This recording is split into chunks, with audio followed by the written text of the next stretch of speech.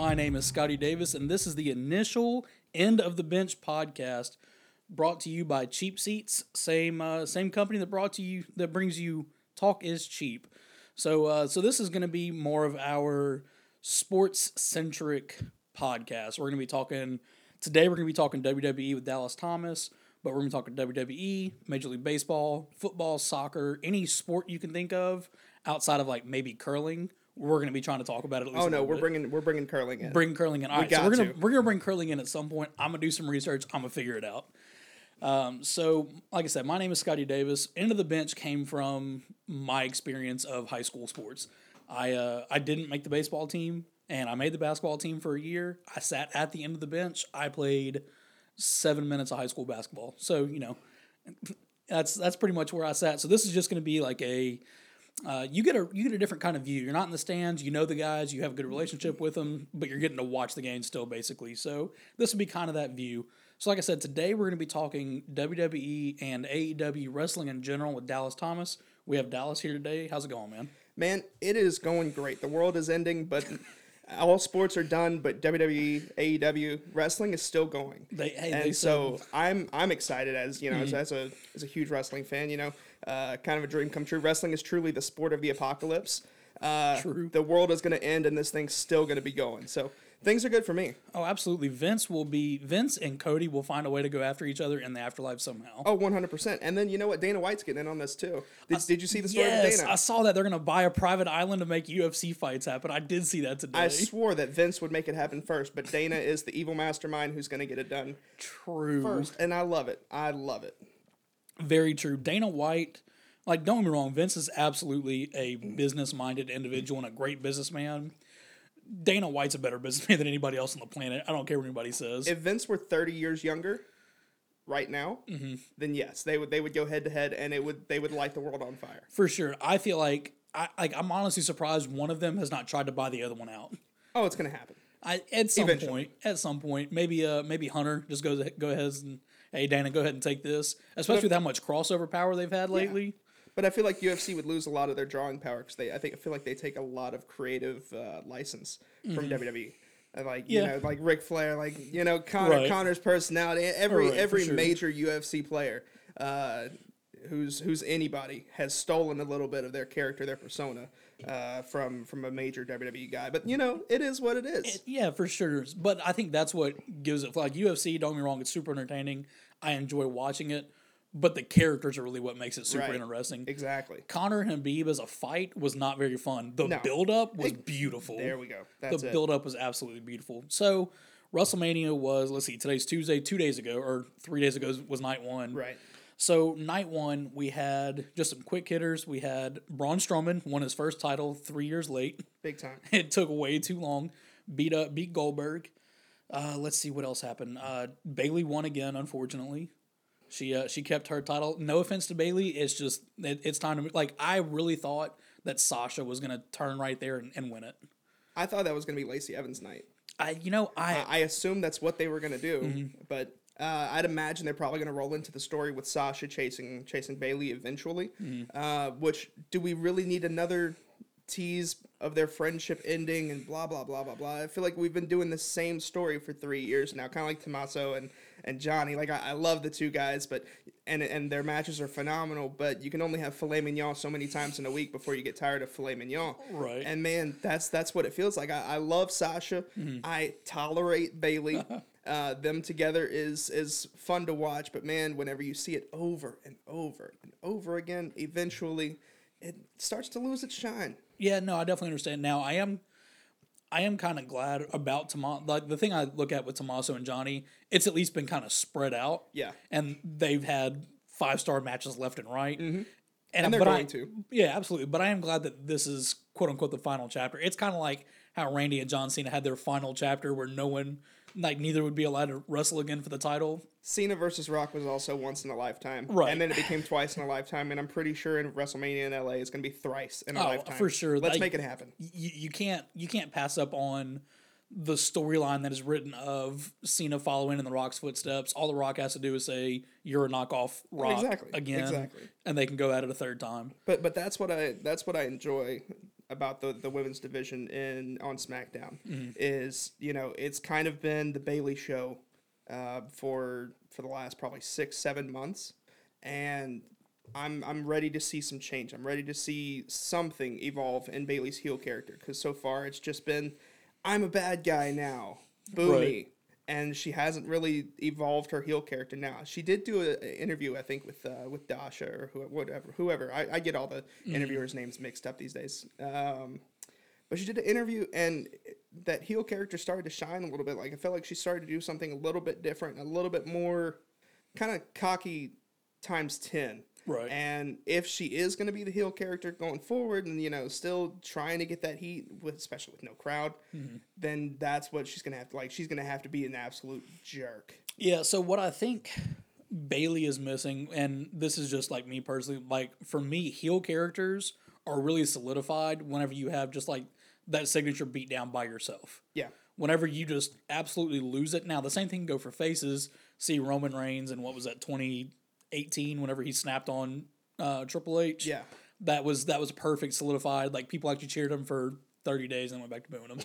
But, I mean, he had that month of cheers. But, like, a heel character, like, Bayley needs that just, she snaps something. And that was kind of, we saw a little bit of what changed from the heel turn.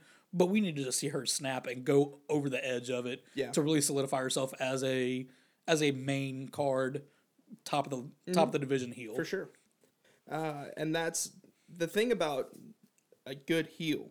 You can only be a good heel if you have a good babyface to play off of. Right. And kind of, getting a little bit off topic here, one of the reasons why MJF is so hated is because he was against Cody, who is so universally loved. Right. And so you have to have someone that you care about, and they have to be able to screw that person over, hurt them, humiliate them, do something so that they can get the heat on them. And Bayley hasn't had that somebody to play off of, which is why I'm excited about the direction they're going in with Sasha, kind of teasing it again, is because Sasha, people are starting to, get on board with Sasha. Even though Sasha's still a heel at the moment, that face turn is coming, and it's going to happen. It's going to be good, hopefully, if they can continue to book it correctly, because the fans want it. Right. Yeah. So my thing about the Sasha face turn, heel turn, between her and Charlotte, there have been so many turns over the last 3 years. Right. And the 4 horsewomen have been absolutely fantastic. They have pushed the division. They've been the backbone of the division, like they were supposed to be coming through. But it's time to kind of start spreading out. It's time to start trusting some of those other talents that you have. They have a lot of talent. NXT coming up. Bianca Belair was on Raw last night. Excited about that. So I think she can make a run at Becky's title. That would be some fun matches to watch. But it's time for WWE to go, okay, y'all have done great. Thank you for getting us to this point. Let's start spreading the wealth. Yeah. Let's start getting some other people in here in the main event. Certainly, yeah. And that's going into, since you brought up Bianca going after Becky potentially. God, we need to do something with Becky. I love Becky Lynch, and she had one of the best runs for about 8 months, and it's just been kind of like Bayley, where it's stale. I mean, I feel like her title run never really got off the ground. You think so? Yeah, I mean, night one after, Raw, after Mania last year, she gets attacked by Lacey Evans. Green as green can be. Right. Lacey's improved dramatically in the last year. She's actually entertaining. She has a little bit more depth to her character. But she was just the sassy Southern Belle. Right. Lacey Evans, she's Liberty Bell. I don't know if you watch Glow. Yes, yes. She's True. literally. I didn't even think about that. But she's just the USA character. Right. And I get it, and I appreciate it. She's a former Marine. Like she's the truth. Like she's super athletic, but that's not how you start off a super hot title run with someone that no one really cares about. Right. Yeah, that's fair. Now I think that if she had gone. Because I think she and Asuka were split on the brands at first when she got her title, right? So, yeah. Had she been with somebody like Asuka from the beginning, and she could have gotten that foot in the door that, hey, I am here, I can see where it would gotten off a little bit better. Her character, in my opinion, was one of the best for about, like I said, about 8 months. And just the last few months, it's just gotten, like, if we could just see somebody else, have her kind of fall back and then work her way back in, that would do wonders for her. Well, what I did enjoy her run up to kind of the build up to Royal Rumble. I feel like that was kind of her peak as a champion. And then once the feud with Shayna started to pick up, I fell off because Shayna's not super interesting to me. Like she's great in the ring. I enjoy watching her work, but she's just I'd rather watch paint dry. Like her mic work is subpar at best. At best. And I think it all stems from me really wanting to see Ronda Rousey back in the WWE. And maybe that's their plan. I don't know what's going on in Ronda's world, but if they're going to keep Becky as champion, the only person I want to see take that title from her is Ronda. Maybe that's what they're waiting for, because WrestleMania seemed like the perfect time to take that title off of Becky. Right. Yeah. So speaking of, because I mentioned, 4 horsewomen from WWE, and now you have the 4 horsewomen of UFC coming in when Ronda comes back. So to me personally, that sets up a perfect Survivor Series. Classic Survivor Series elimination, add one woman to each team. Right. That's like, to me, that has so much appeal to it. That has like star power. That can close the show. That would be amazing to watch, as long as you let the right people talk. You'll have to build into where if Sasha does turn heel, she'll have to get back on the same page. Right. So you'll have to like make sure those relationships get built and they can play off each other. But the amount of star power in a ring together at one time, that would be a classic match. I feel like that's something we haven't really seen from the women's division in WWE. I feel like you have a lot of just players there, right, but not a lot of stars just quite yet. Right. People who are on the cusp of it, and people who the crowd really love, but they haven't crossed over into superstardom. Like Becky's beginning that. Like she's doing interviews with ESPN, she's making appearances, she's doing commercials. Right. And so I'm excited to see that, and that's the only way that you're actually going to create a star in this business, is to get them to have that crossover appeal, and that's really the problem, right? Because you want them to be a star, you want them to have the crossover, but when they have the crossover, you lose them. Right. And that's been true across the board for all of the people who have made it in this company. And so I think that's the reason they kind of pull the reins back a little bit, and they kind of temper what they allow. And and to go off of that point, we talked about Ronda earlier. I think that's what happened with Ronda with UFC. She started doing interviews and movies, and she just kind of she'll swear up and down she didn't lose her focus, but it was really obvious she kind of lost her focus. Well, when you start making money without getting beat up, right, right, yeah. I think you start wanting to make more money without getting beat up. Yeah, if you're not sitting there taking the shots and rolling on a mat 6 hours a day, and your body's not taking that abuse, and you're pulling in just as big, if not bigger, paychecks. Oh, absolutely. Why not? Absolutely. So speaking of, kind of keeping in the same area, we talked about Charlotte. Charlotte wins, LOL, again. Of course. Charlotte beat Rhea Ripley, which I think is a horrible mistake.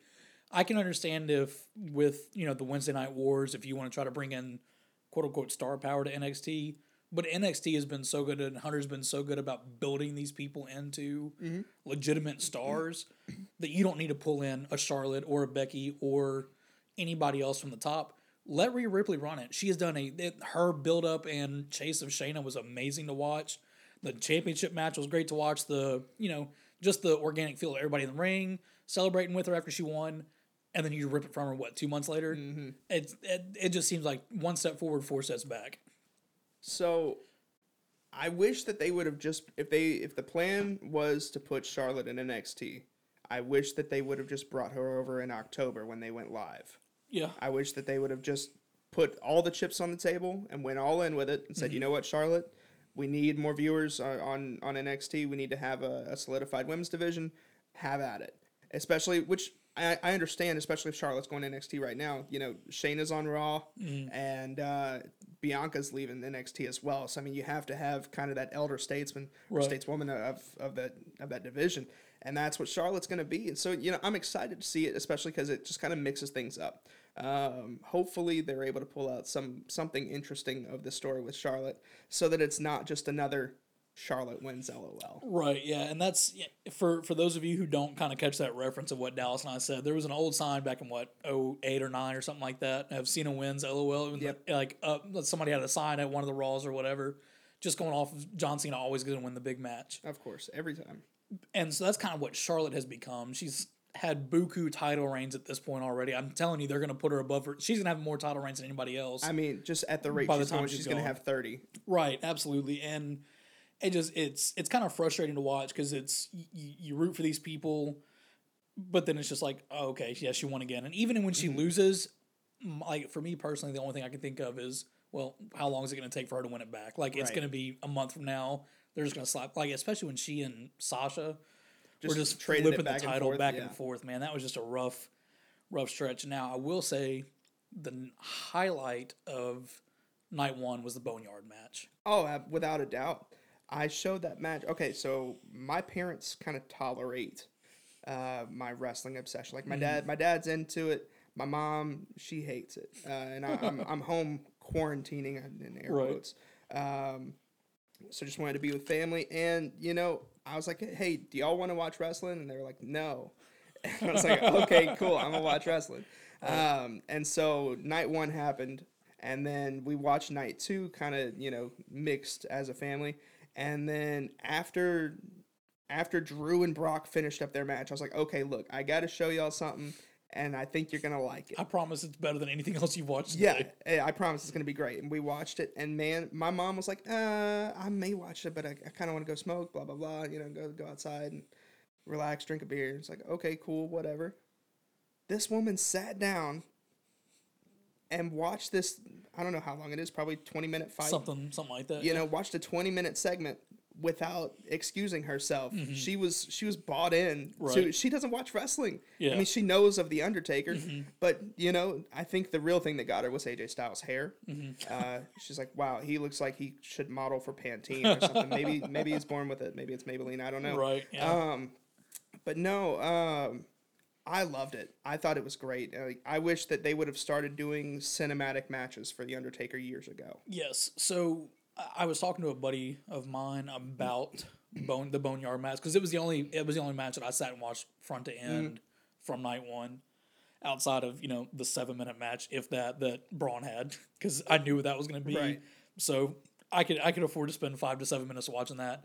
But if I hope they don't ever do anything with Undertaker again. I hope that's the last like match that we see. If you want to have him come in and talk whatever, tombstone somebody, chokeslam somebody, whatever. But as match, I hope that's it, because that is a perfect send off for him. It's never going to get better. No, absolutely not. You couldn't make it better. It was. And if you tried to do it again, you'd fail. Yes, like if you tried to pull off another Boneyard match that has that same kind of universally loved element that first one had, I don't think you're going to be able to pull it off. Oh, for sure. I think the only other matchup that I would probably want to see from The Undertaker would be if you can pull off something like that with Sting. Yes. That's the only, and with that you get to hide all the flaws. Right. You get to hide all the, I'm out of gas from two 50-plus-year-old men. Right. So that may be the only way I want to see it. But it was so perfect that I really don't want to ruin it. Yep. And see, if now that you mentioned, I didn't even think about it, but now that you mention that, I kind of wish that's what the match would have been. Get a Sting, and now I can see if maybe the plan is to do that at like SummerSlam, and you were just seeing how it worked out here. Mm-hmm. But I just don't want them to touch it anymore. I don't want Undertaker to get back in the ring. I want him to show up on a Monday and go, all right, thank you very much. This is 30 plus years of my life. You guys have been great. See you later. And I really don't even want that from The Undertaker. You don't think?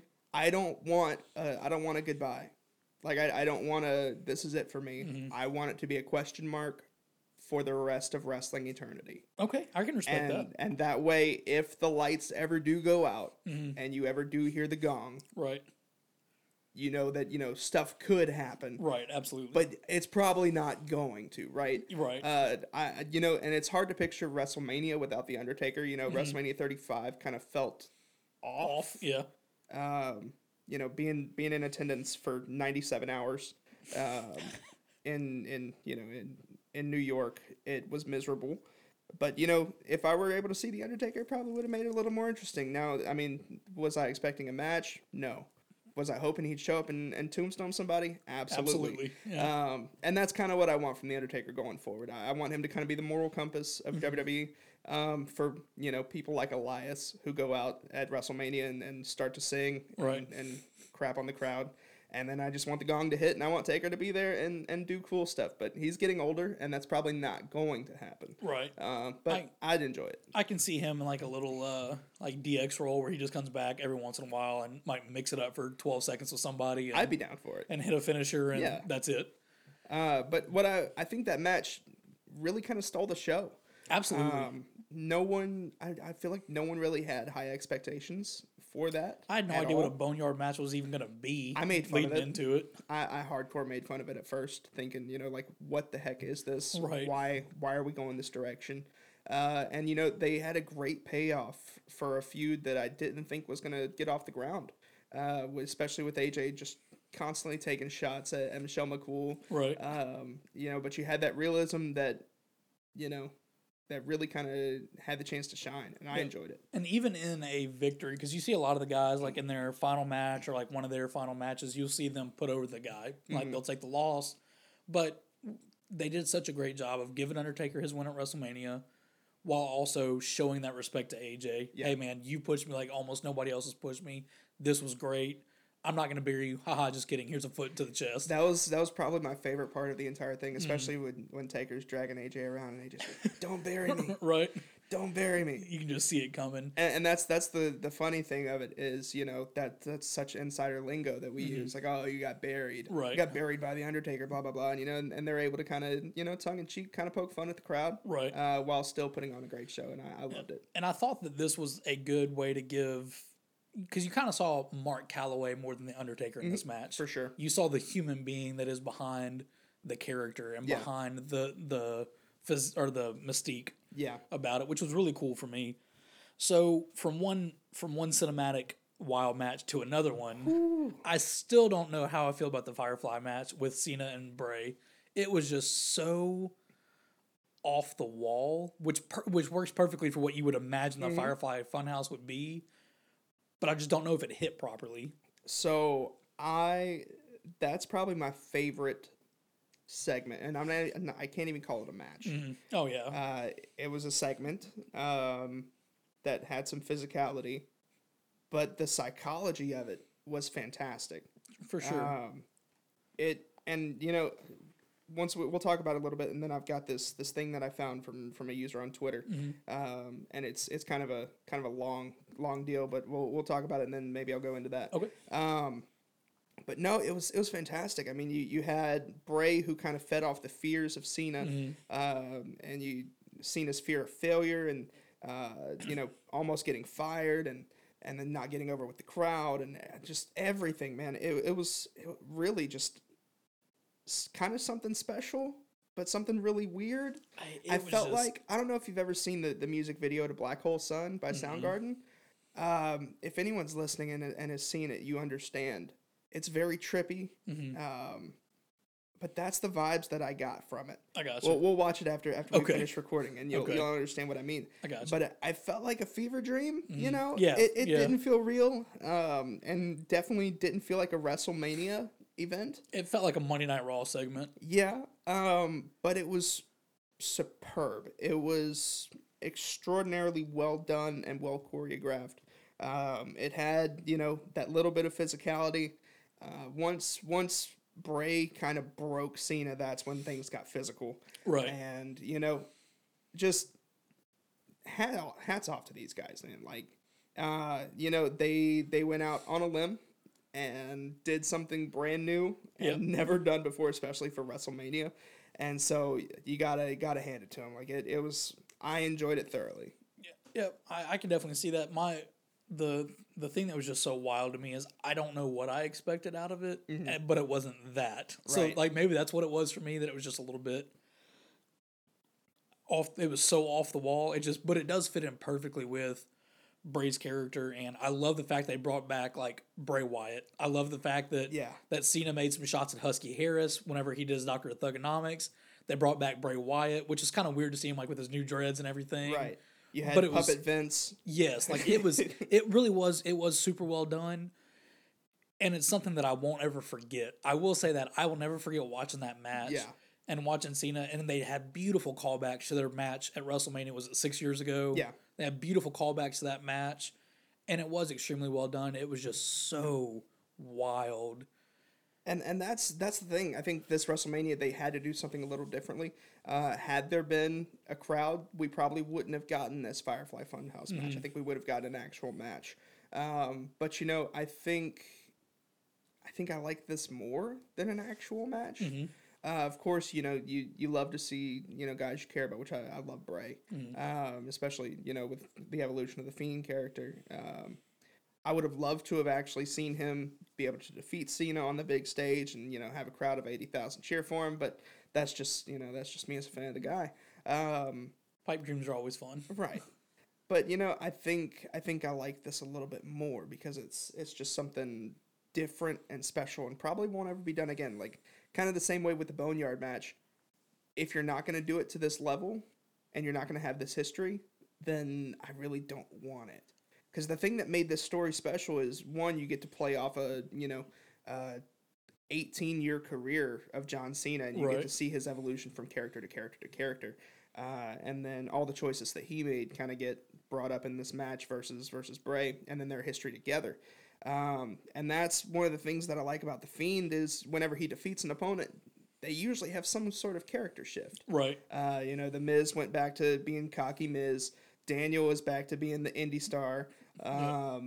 Who else has he defeated? Finn turned back into Finn became the prince and went to NXT. Yes. So I'm curious to see when we see Cena back in a WWE ring, kind of what he does and how he fits back in. Right.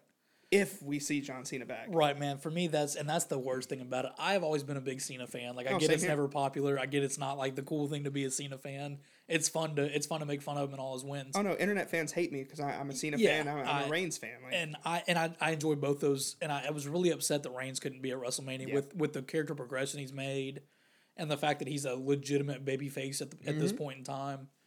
But I love Cena, and when he was coming back, like. I had not watched SmackDown for a couple of weeks, and then, like they said, hey, Cena's coming back. I was like, okay, I'm glued to my TV.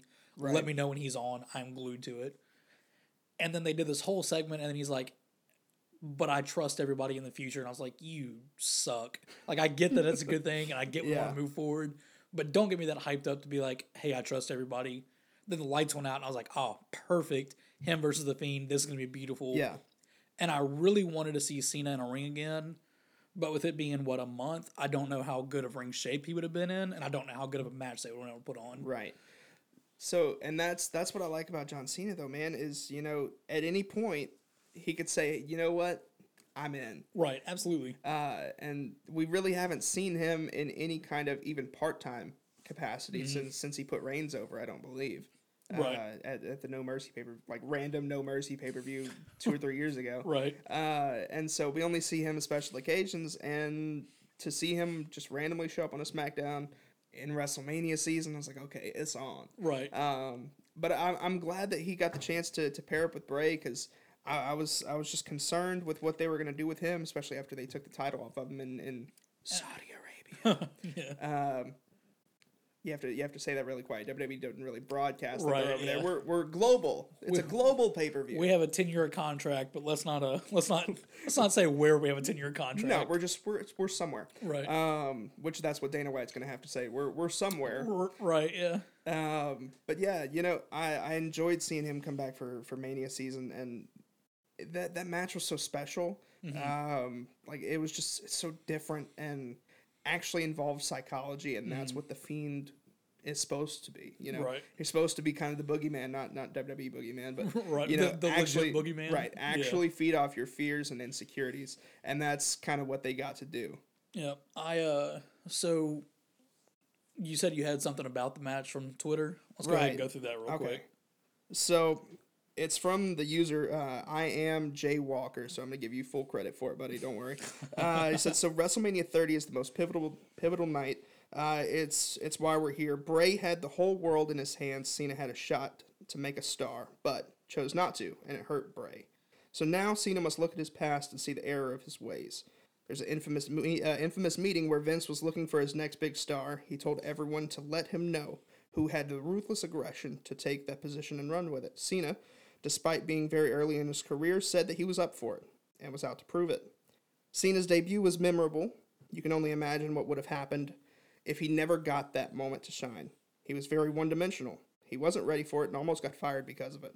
But because of his body, Cena was given another chance. It's the old school thinking that plagues WWE. However, his muscles couldn't carry the company alone.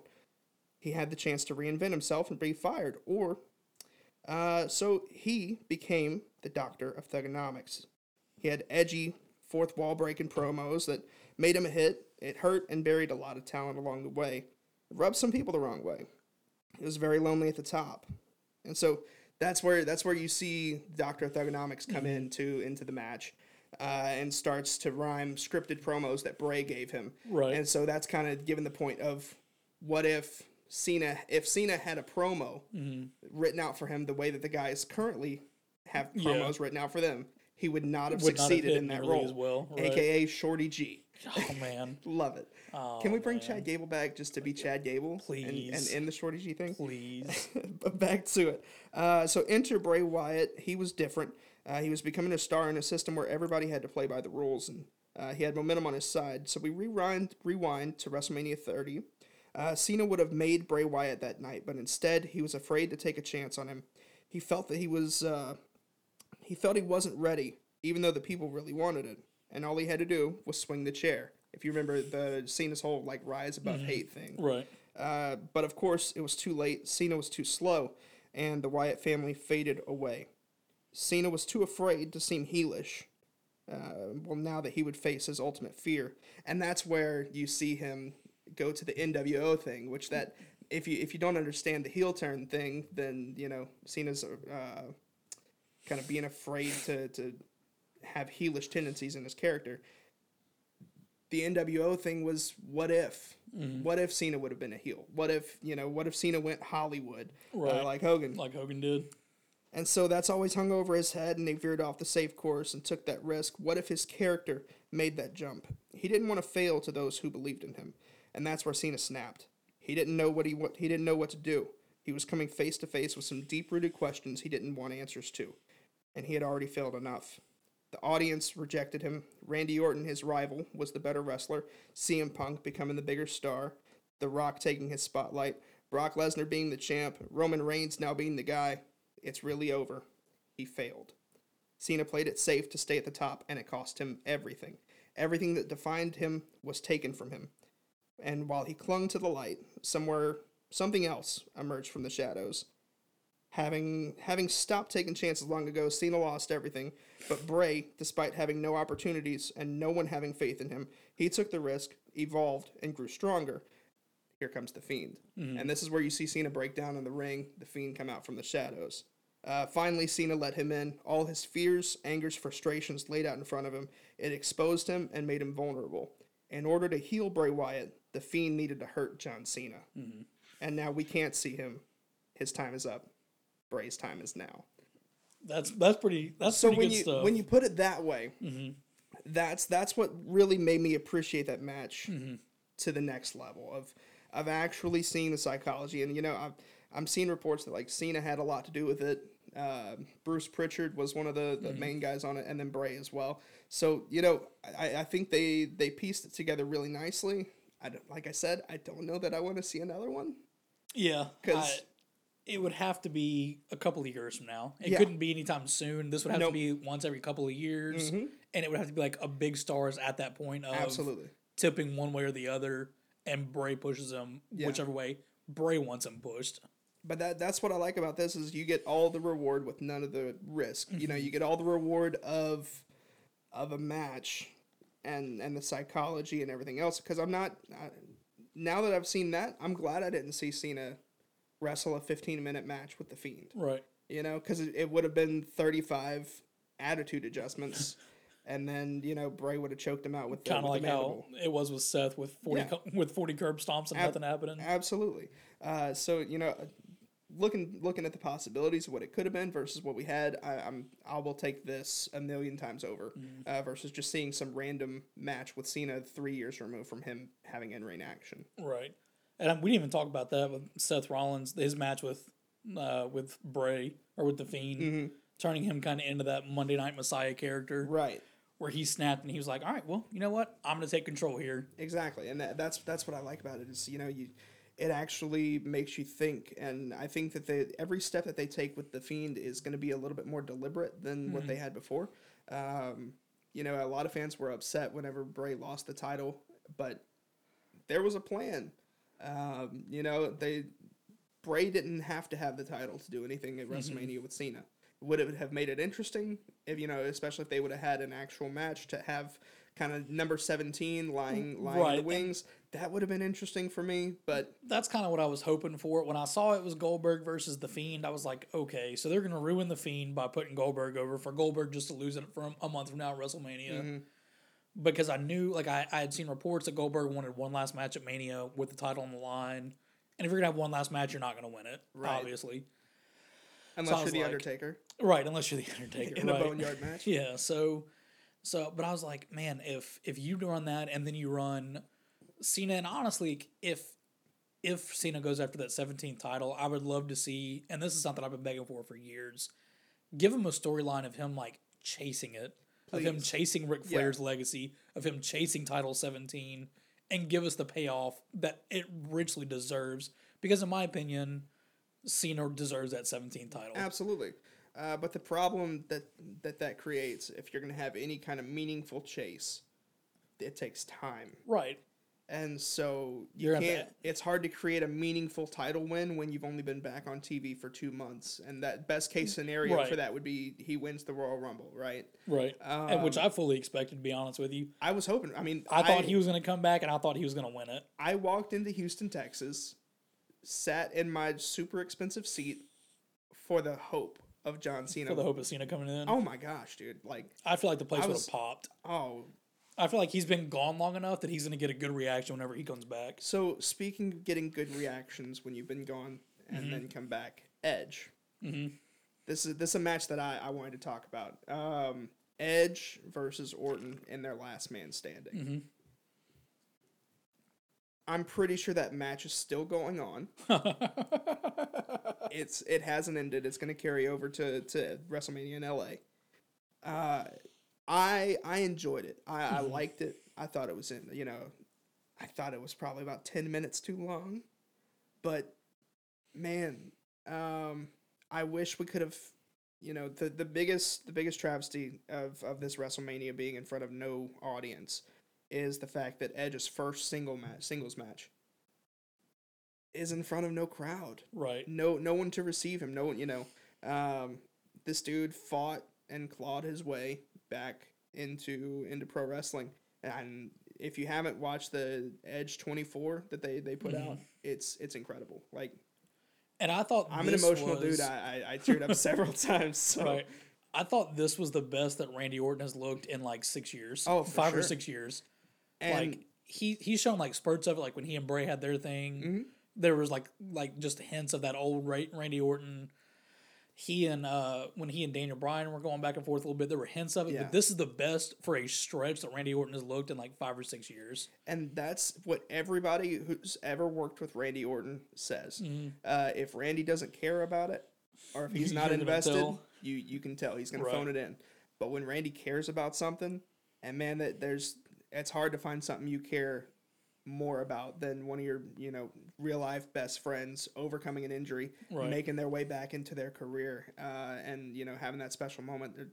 I feel like that match was still going to be a 30-minute slobber knocker. Shout out JR. Crowd or no crowd, but I feel like they tried to make chicken salad out of chicken poo. They did their best, right? And for having no crowd, I feel like they did really well. So, people were talking about WrestleMania if it was going to go on for a little while, and they were like, "Yeah, we're just going to do it without a crowd at the Performance Center." And people were like, "Oh, this is going to be awful. They've never done anything like this before." Right. People forget one of the best matches ever was in front of no crowd. Right. When you had Rock versus Mankind. Yeah. That was one of the best matches ever, and you saw little bits of that in that match between Edge and Randy. You saw little bits of everywhere, but they're not playing to a crowd. Like, they are solely focused on each other. Right. Which is something that was missing, in my opinion, with other matches. Yeah. Is they were still trying to play to a crowd. They weren't, you're who is in front of me, you're who I'm focused on. Right. We're going at it. Well, that's that rivalry was so personal. You know, like, not only did Randy bring Beth into it and give her an RKO, which I thought was fantastic. I mean, he brought up Edge's kids on national television. Edge never had that family to pull that out of pull that out of his character Right. before he retired. He didn't marry Beth until 2 years after he retired. So he didn't have a wife, didn't have kids, and so he never had that part of his manhood to challenge. Right. And so Randy being able to do that to him, man, it was really cool. Like it felt real. It felt And personal. even though these guys are shoot best friends, Right. like, it felt like oh, this could be something, Right, for sure. Yeah, and those are the best rivalries that you see. Oh, for sure. Yeah, and to go with Randy for another rivalry, back to kind of like Cena. He and Cena, it did get stale after a while, but you knew those guys were extremely close outside of the ring. Right. But you would, if you didn't know that, you would absolutely believe these dudes hated each other's guts because of how well they played off each other inside the ring. Yeah. Which is why I think Randy Orton is one of the best performers ever when he wants to be. And it's weird to call someone like Randy underrated. Right, for sure. With what, 13, 14 title reigns, something like that. And 13-time champ, been here since like 2002. It's Same length as Cena. hard to call him underrated, but it's true. Right. I feel like because he's been here so much, he doesn't get kind of the recognition he deserves. Like, he's truly an all-time performer.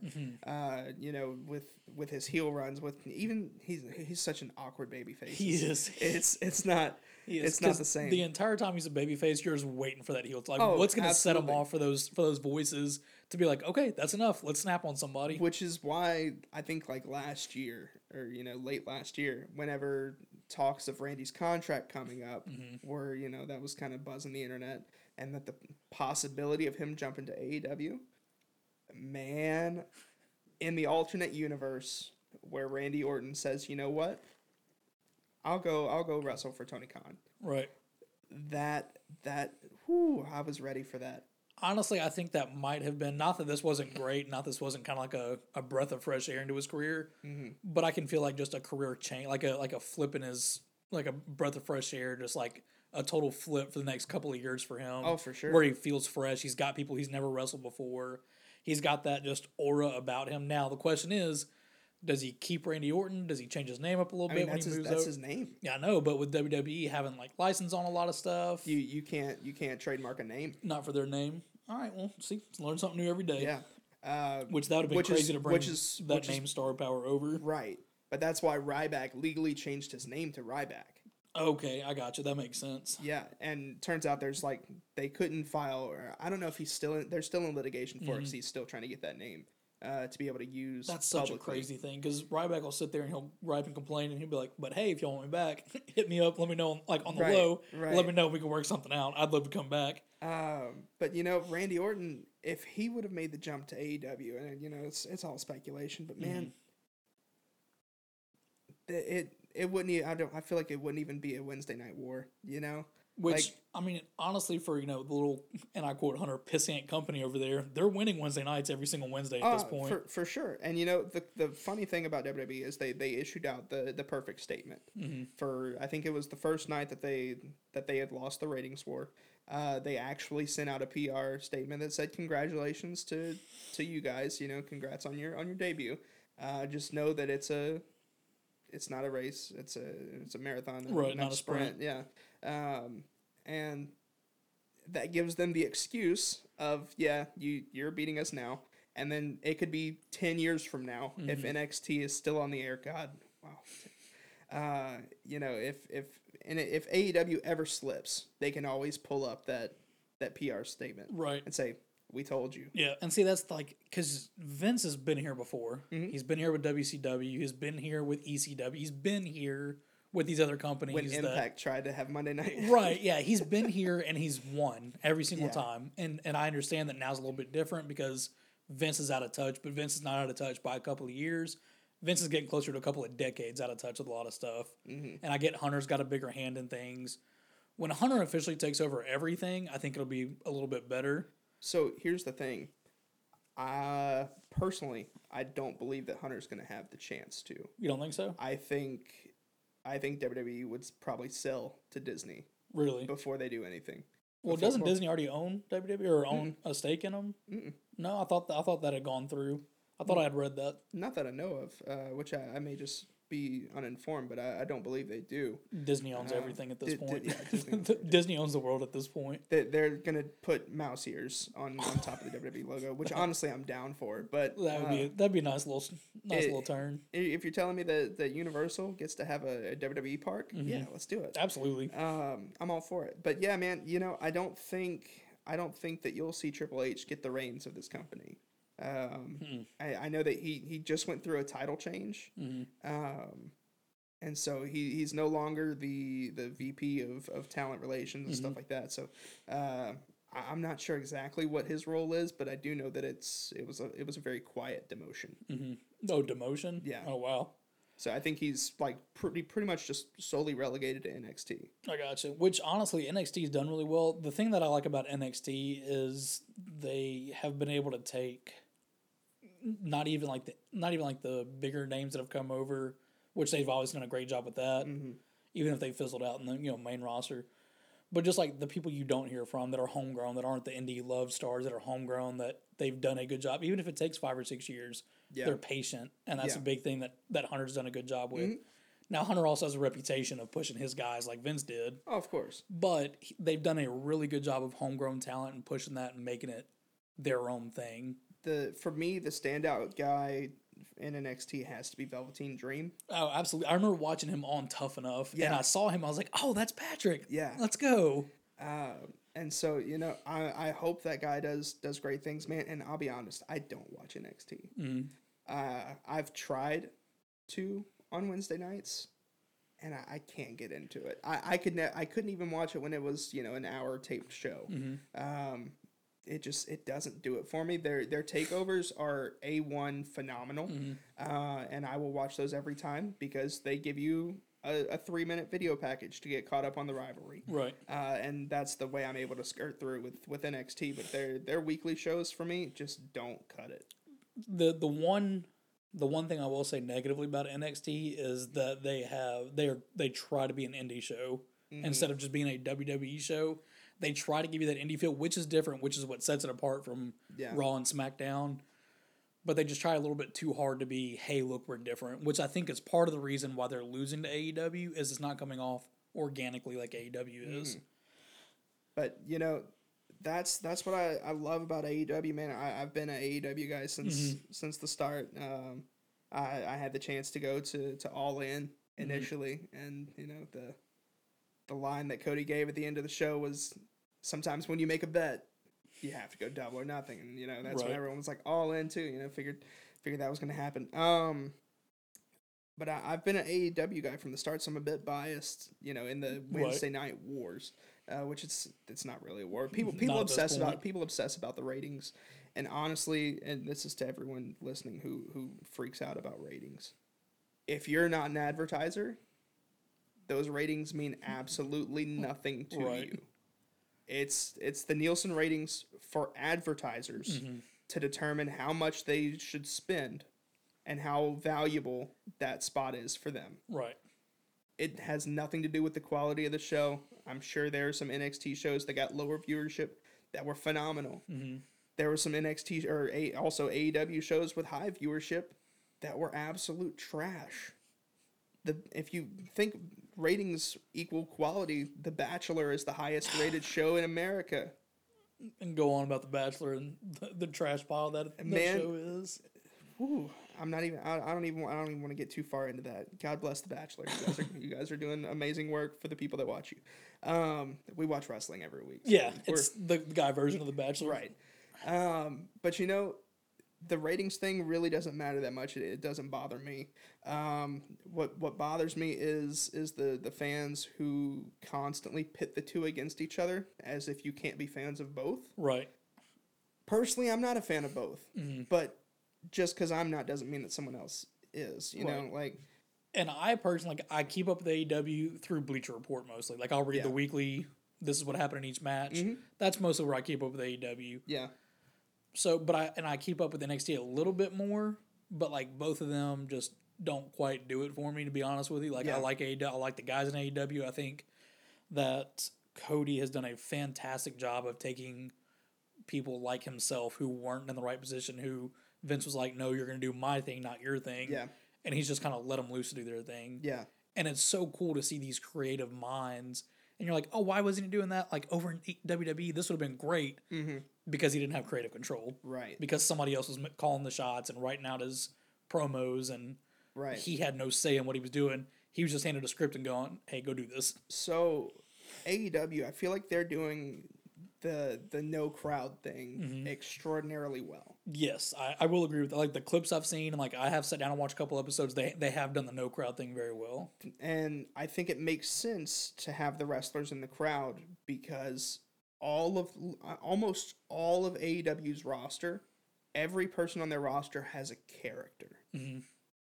And that's what you're seeing. It's not just, oh, he's a good guy, so he's out there. Right. Or, that you don't just throw Titus O'Neil out there to support Apollo Crews. Although I'm pretty sure he'd still be out there. Right, but they actually have like a character, like this is this person. Right. So, I mean, you have MJF out there who's saying, I'm not in the ring because I don't have to be, because I don't need the money, because I'm better than you and you know it. Yeah. Which, he doesn't have to be in the ring. Because his character says so. Right, exactly. You've got Sean Spears out there who's becoming a gambler. And he's just betting money on every match. Yeah. And, that's been a really cool character to watch, too. Yeah. Well, you see, he's one of those guys that I wasn't sure would succeed regardless. When he left WWE being Ty Dillinger and doing the Perfect 10 thing, and then still came and kind of did the Perfect 10 thing. Like, he's still kind of doing that. It's just, he's just doing it under a different name. Right. I wish the guy the best. I'm not a huge fan. I think the peak for him was Cock and Cody in the head with a chair. But people kind of frown on that these days, so I don't know if that can really be a highlight for him. But, I mean, they still show it on TV, so I'm okay with it. They'll just skip over it on YouTube. It'll be a little half-second skip on YouTube. Right. Won't be able to see the actual so they can stay shot. monetized, yeah. Right. Yeah, so speaking of AEW, speaking of guys in WWE who weren't allowed to be their own person, Brody Lee came out as the Exalted One. This is months of build-up. People were kind of tired of the Dark Order from what I could tell. Like, it had kind of fallen flat. It had gotten really bad. And then they built it up to where, okay, he's here. He's here. He's actually here. Get ready for him. And then it was Brody Lee, a.k.a. Luke Harper. Right. And that is and I went back and I watched Brody Lee, not Luke Harper, before, like whenever he was getting big with the Wyatt family. Yeah. I was like, oh, wow, this guy's actually really talented. And for how big he is, he moves around really well. Yeah. So I watched some of his older matches. I was like, oh, he's been doing this for years now. Perfect fit, in my opinion. So they pulled the double swerve, right? Because everyone had assumed that it was Matt Hardy. I was in that boat. I for sure thought Matt Hardy was coming over as the Exalted One. Absolutely. And I mean, and I would have been down for that. But if they had brought, there's two different scenarios here. If Matt Hardy had been the Exalted One, it would have elevated the Dark Order. But with Brody Lee being the Exalted One, it elevates Brody Lee. It doesn't elevate the Dark Order. And so personally, I kind of started to like the Dark Order, especially with Evil. I don't like the creepers. I don't like the guys in the mask. I think it's a pretty stupid idea, honestly. But with Evil Uno and Stu Grayson, I enjoy them together as a team because they're phenomenal. And so they were starting to gain traction with me, and I would have enjoyed to see them kind of just get some more spotlight. But with Brody Lee coming into the fold, I mean, you can't really ask for much more, especially the direction they're taking it, which I know you said you're not, super into AEW. But with the direction they're taking Brody Lee, at this point, it's very, I mean, you knew it was going to be a cult leader thing. But it's also very like pseudo Vince McMahon. That's what I was just about to say. Like I did go through the last few days and I kind of caught up to make sure I kind of knew what I was talking about when we talked about this. And I saw that he has very Vince McMahon, like just little digs here and there. Yeah. And the perfect dig was whenever he debuted and he said, "You're not the first out of touch old man that didn't believe in me." I was but you're gonna be the last. Right. Oh, hey Vince. Hey, this is straight at you. Right. And he did the interview with Jericho and Talk is Jericho and Jericho was like, "So you took the dig at Vince?" He's like, "Dig at Vince? I mean that could have been talking about my uncle, you know? Right. Anybody could be out of touch, old man." And I saw that little clip of him like eating with his two minions, and you don't eat until I'm done. You don't get fed until I'm fed, and then if there's enough left over, that's when whenever you can start. Right. Which Vince has really had that kind of a stigma about him since he started. Of he's gonna get his own, and then if it trickles down to the talent, it trickles down to the talent after he gets his, then the execs get theirs, and the writers get theirs. Yeah. Then the talent might get what's left over, unless he handpicks you to sit at the table with him. And Vince is known to just eat a steak every time. Like every show, every time they're at an event, he's going to have a steak and he's going to eat it in his office. And so, you know, it's kind of just just more digs at Vince. And where I get concerned with for Brody Lee and AEW for that fact is I don't want them to be so concerned with taking shots at Vince and shots at the company that they get off track of what they do. Because they're so good, man. Like I appreciate AEW, and it's not just because I'm a fanboy and go to all their shows. I actually enjoy watching that show. But what I don't want to see happen is them become TNA of 2008, 2009, whenever it was that they started doing their nonsense. So hopefully they're able to maintain their fire and not get too caught up in what WWE's doing. They do have that. They do have a fine line of what they're and I think they're on the successful side of that fine line right now of, hey, we are our own show, but let's not forget, this is what we're doing. This is what you wouldn't let us do. Right. I want to show you, if you let me just get a little bit of my character out there, this is what I could have done with it. Yeah. So with AEW, and I know that Vince really doesn't give a damn what anybody else is doing in life, but if they continue to be successful and they continue on this and and they are a true rival to WWE for an extended stretch, do you think Vince finally lets the talent have more control over what they're doing, or do you think it's just he's old, he's stubborn, he's in his ways? I think you're going to do what I'm going to tell you. The machine doesn't change. Like your car doesn't run any different because the car next to you is running faster. Fair. It's WWE's a machine, and it's going to continue to be a machine for the rest of eternity. They've got too much public money out there. People who aren't Vince who control things, which Vince has the final say in everything. But he has to appease stockholders and partners, and he has a public image and a brand to uphold. That's why he doesn't have megastars anymore. He has the brand. Right. You don't go see, he no longer advertises someone's name bigger than the company or bigger than an event. You're not going to go to WrestleMania to see one person. You're going to go to WrestleMania to see everyone. Right. And that's just kind of the way that they're going to roll. Like they're a machine. If you're there, you're another cog in the machine. Literally, if everyone from WWE, if every superstar were to leave, they would hire new people from the crowd and just start fresh. Yeah. And it'd be the same product.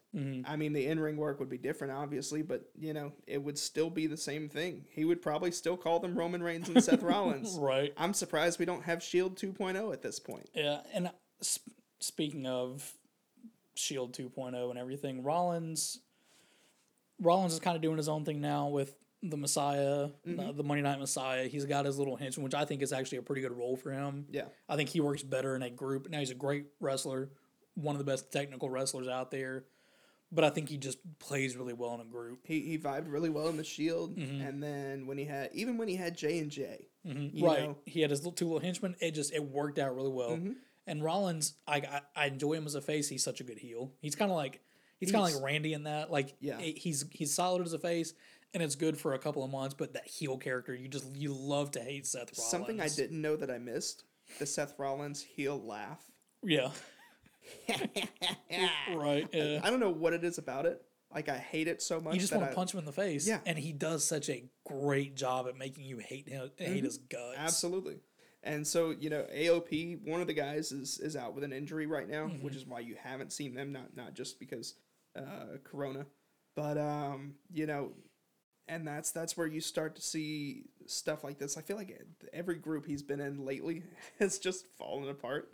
The tag team with Ambrose when they held the titles, and then Ambrose got hurt. The tag team with Jason Jordan, and then Jordan got hurt, and AOP, those guys got hurt. So, I hope it works out for him, because I really do enjoy watching Seth Rollins, and I feel like the Monday Night Messiah thing could breathe new life into his run, because it started to get very stale. The cool thing about Drew McIntyre is people wanted to see Drew beat Brock.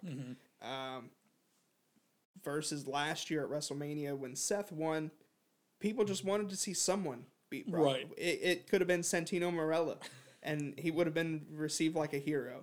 God, could you imagine the snake, the snake coming cobra. out, the cobra coming out, and hitting Brock with one cobra right between the eyes? Oh my God, I would have loved it. The pop that would have gotten.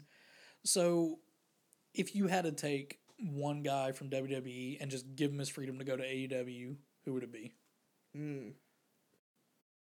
Kevin Owens. Kevin, really?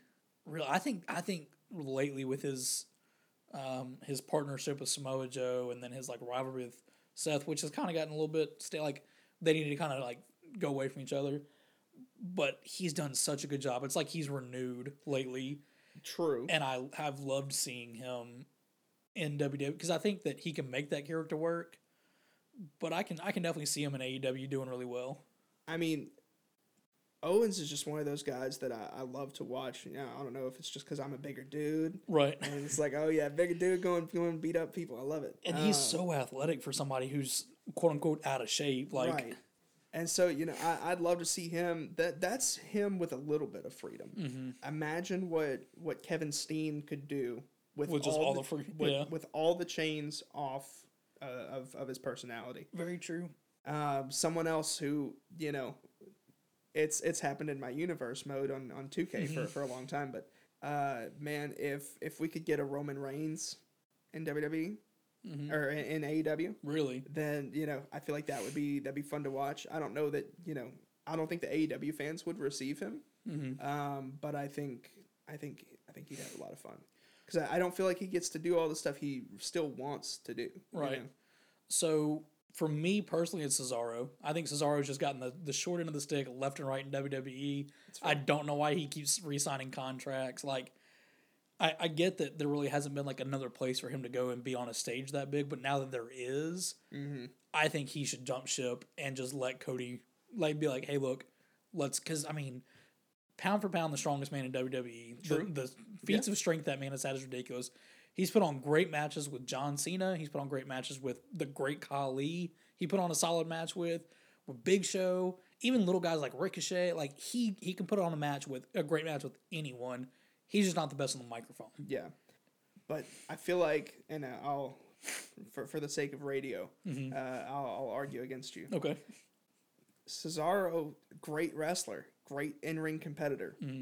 Not a compelling guy, though. Which I think part of it is WWE.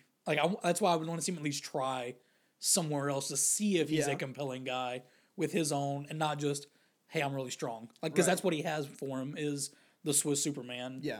And his run, with the Bar, when he got to be, a little bit bigger of a character. Now, I get Sheamus was a lot of that. But, you got to see some of him, and he was super entertaining with Sheamus with the Bar. So I would love to see somebody just kind of give him freedom for, give him freedom for a month. Let's see what he does with it. If it doesn't work, fall back into WWE. Right. Cool, whatever, fine. We at least tried it. And that's the cool thing that he's in right now with the Artist Collective. I think that's what they're calling it. Something goofy like that. With Sammy, Shinsuke, and Cesaro. That could be something. I feel like they're just trying to make the best of the situation with them.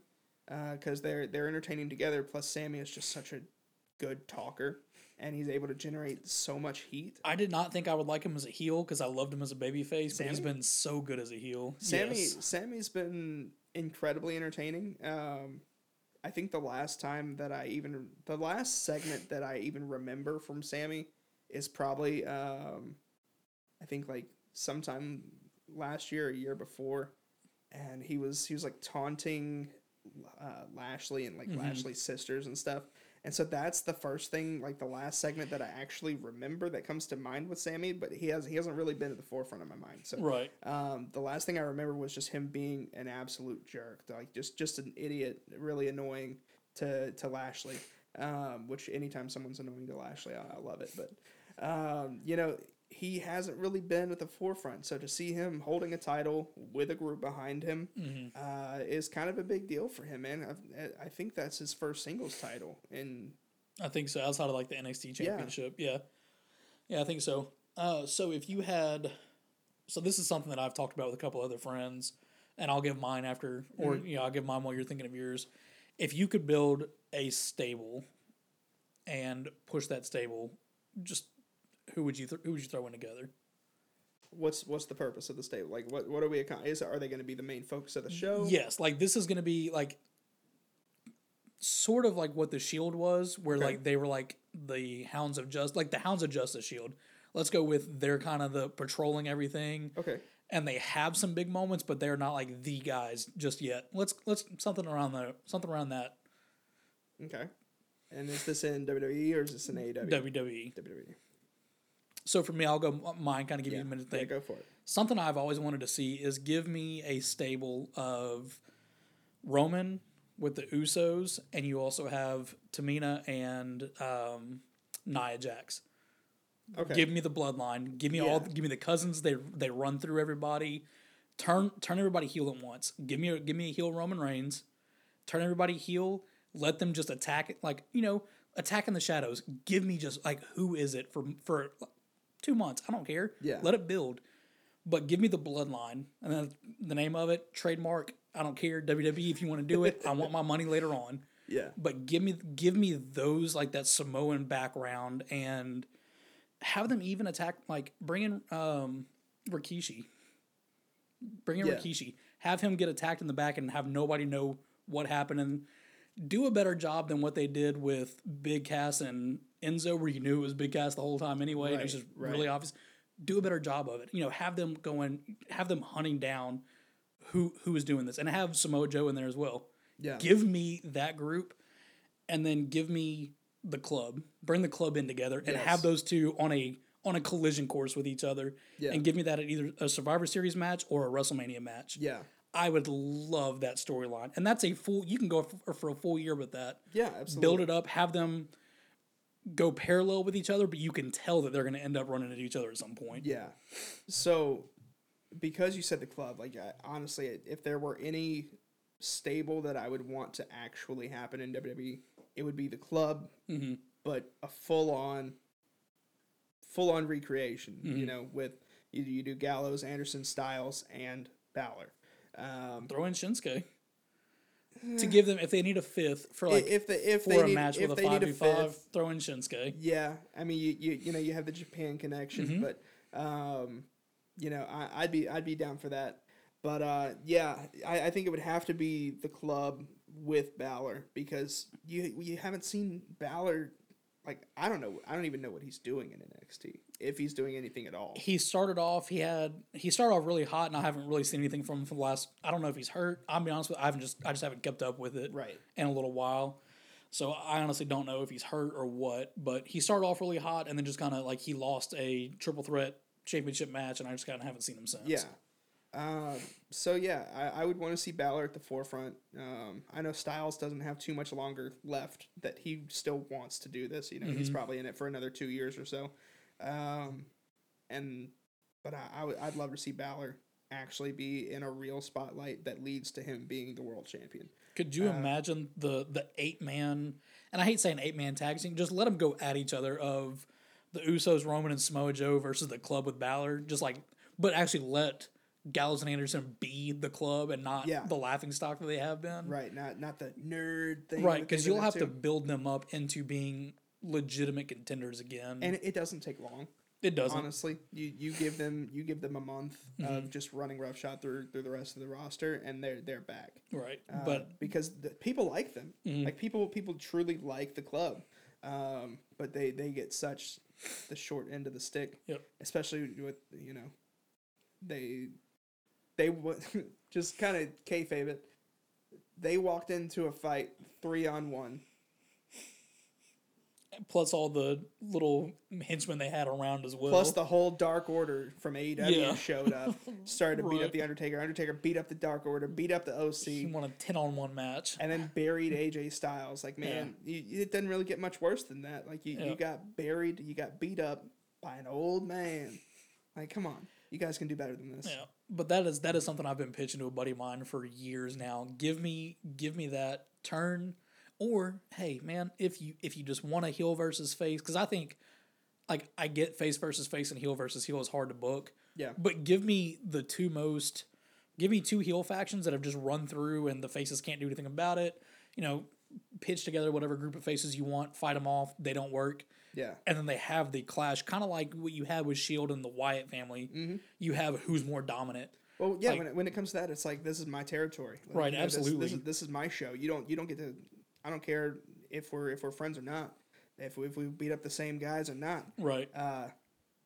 This is my show. Yep. I'm going to run this place, and you know, a group that I'd love to see on the main roster and actually have some dominance would be Undisputed Era.